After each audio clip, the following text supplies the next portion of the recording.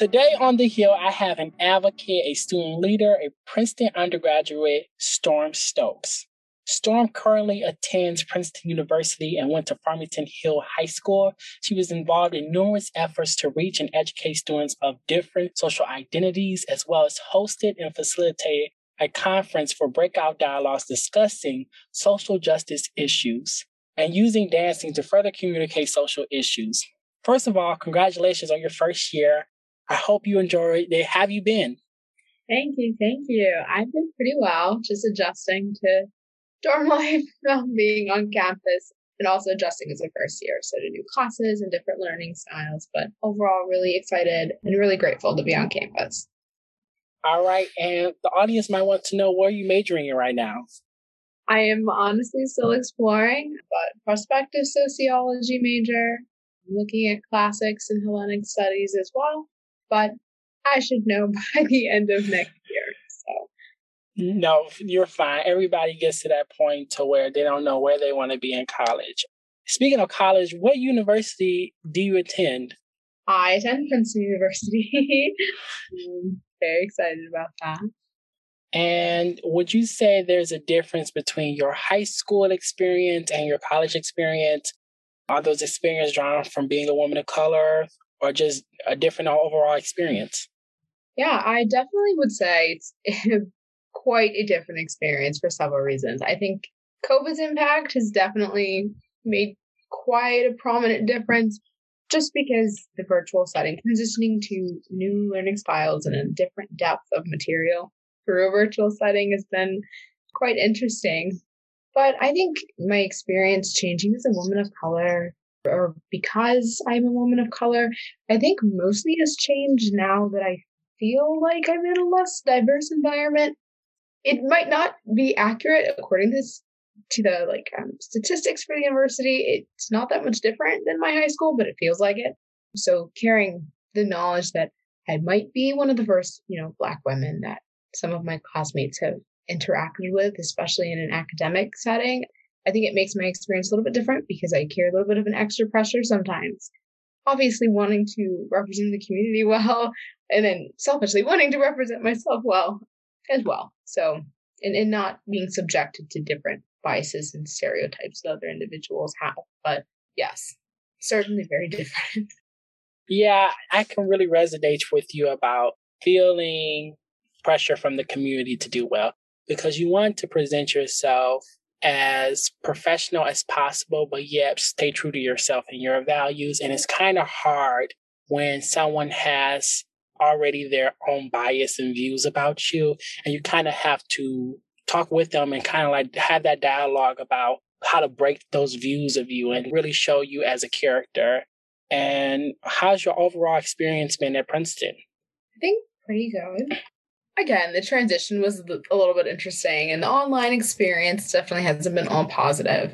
But I think overall, I'm honestly incredibly grateful to be an institution with the number of resources that I have and opportunities that some have started now and, some are postponed because of COVID. I would say overall pretty good. That's good. Now, do you have to seek out other women of color at Princeton? Are they there? Are they present? Could you tell us a little bit more about that? Yeah.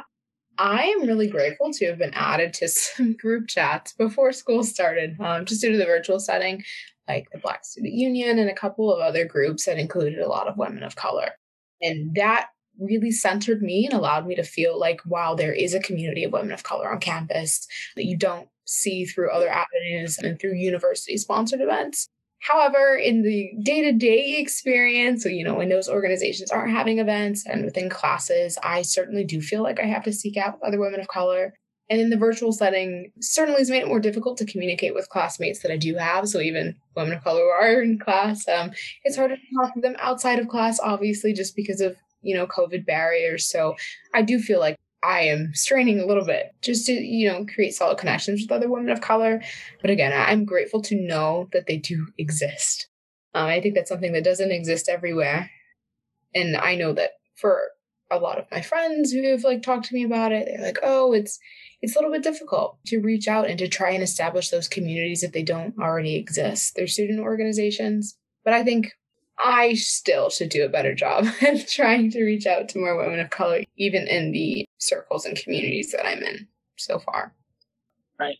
And yeah, do you feel like it should be your responsibility to do that, or the university to go and seek out to make sure that women of color occupy these spaces? I think in some part it's the responsibility of the university to ensure that women of color occupy these spaces, especially when dealing with a diverse group of students from different backgrounds, making sure that there's adequate representation. One thing that we discuss a lot as first years in workshops or, anything else is the concept of imposter syndrome that most first years go through, especially in Ivy League institutions or even in not Ivy League institutions, just students of color and women of color. It's just really natural. So I think it's definitely on the university in some regard to ensure that there's representation so that students experiencing those things have someone not only to look up to and say, well, yes, it's possible. No, I don't not fit here. But also making sure that there are individuals and representatives who are willing to talk to students as well. And I am grateful to say that my director of student life is a woman of color, and the dean of students for my particular college is a woman of color, which is quite unique in the university itself. So I'm grateful to have had that, and I commend Princeton on that end. But I definitely do believe there's even many more spaces to occupy with women of color that I hope the university chooses to pursue in the future. And yes, Storm, I hear you're an advocate. Please tell us some issues that you're passionate about. I was incredibly passionate about intergroup relations, especially in regards to race relations. That's how I know you, Princeton race relations. But specifically, I grew up in a predominantly white elementary and middle school, and learning to create relationships with people of other races for me was always a necessity. I didn't grow up in an environment that was predominantly people of color, even diverse people of color. I didn't enter that environment until high school. So I've always been incredibly passionate about creating bridges in relationships and also intergroup dialogue education. And that's the method by which I chose to go about doing that. Really just to create a safe space for individuals to share their differences and to learn from one another. And I also am really passionate about the dance arts, which is a little bit of a tangent there, but I have used the dance arts to communicate different social messages and social issues that are passionate to me and dear to my heart. And I also believe that the dance arts specifically, they tend to be limited to particular social groups. It's typically reserved for more privileged households who can afford the fees and things that go with that. And I've been privileged enough to have that opportunity, but sharing the dance arts with underserved communities is also something that I'm really interested in and passionate about, and have been blessed enough to be able to engage in the past to try and bridge another gap and to provide new opportunities for students.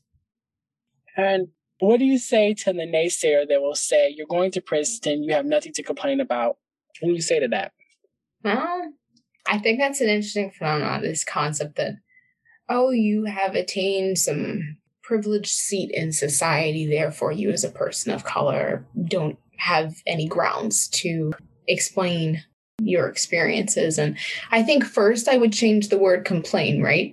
I'm elucidating my experiences. I'm not complaining about anything. I am simply describing the life in which I am living, right? And I think going back to this concept of being in a position of privilege, I think quite plainly I could say we've had a Black president of the United States, and Black people are still murdered without justice, right? Me as a single Black person attaining a position of privilege, so to speak, is incredible. And I am incredibly grateful for my experience. And I, as a Black person, do have privilege, but I am a single Black person. And my privilege and my experience doesn't undermine a single experience of any other Black person, right? Or any other person of color, any other woman of color, any other first gen or low socioeconomic student. Me being able to attain that doesn't undermine their experiences at all. And then in addition to that, yes, I have made it to what I'd like to say, arguably one of the best institutions in the country, right? But one of the whitest institutions in the country, an institution whose history is based on exploiting people of color. So there are still different systems and structures that exist within the university that continue to exploit people of color, not maybe intentionally, but they do. We still have professors who have been here for years and years and years. There's a professor a couple of weeks ago called students supporting Black Lives Matter terrorists and was barely reprimanded by the university, right? So yes, I've been here, but also we have to acknowledge that my experience here is still going to be impacted by a majority white paradigm, right? This concept that I am still a minority and I still am subject to particular biases, and implicit or explicit, from staff, from professors, and even from students who have lived a very sheltered and privileged life and have not had the opportunity, kind of as I mentioned earlier, to interact with students of color and women of color. I might be their first interactions in an academic perspective as a woman of color, right?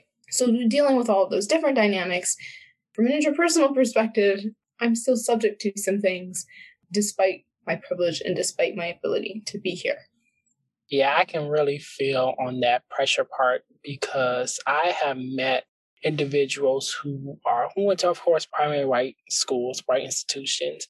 And it's just so hard to break that perception of that false perception that's in the media, that's in our institutions, it's in our history books of this aggressive narrative of Black people. And I kind of have to shift my tone all the time and watch what I say. That involves me code switching, of course, to my white counterparts in order to make sure that they have a positive experience with me. But what I'm coming to realize is that I'm not in charge of what they see me as, but I am in charge of how I order my actions. If they want to see me as being an aggressive when I'm not aggressive, that's just ignorance. That's just you being ignorant to the far.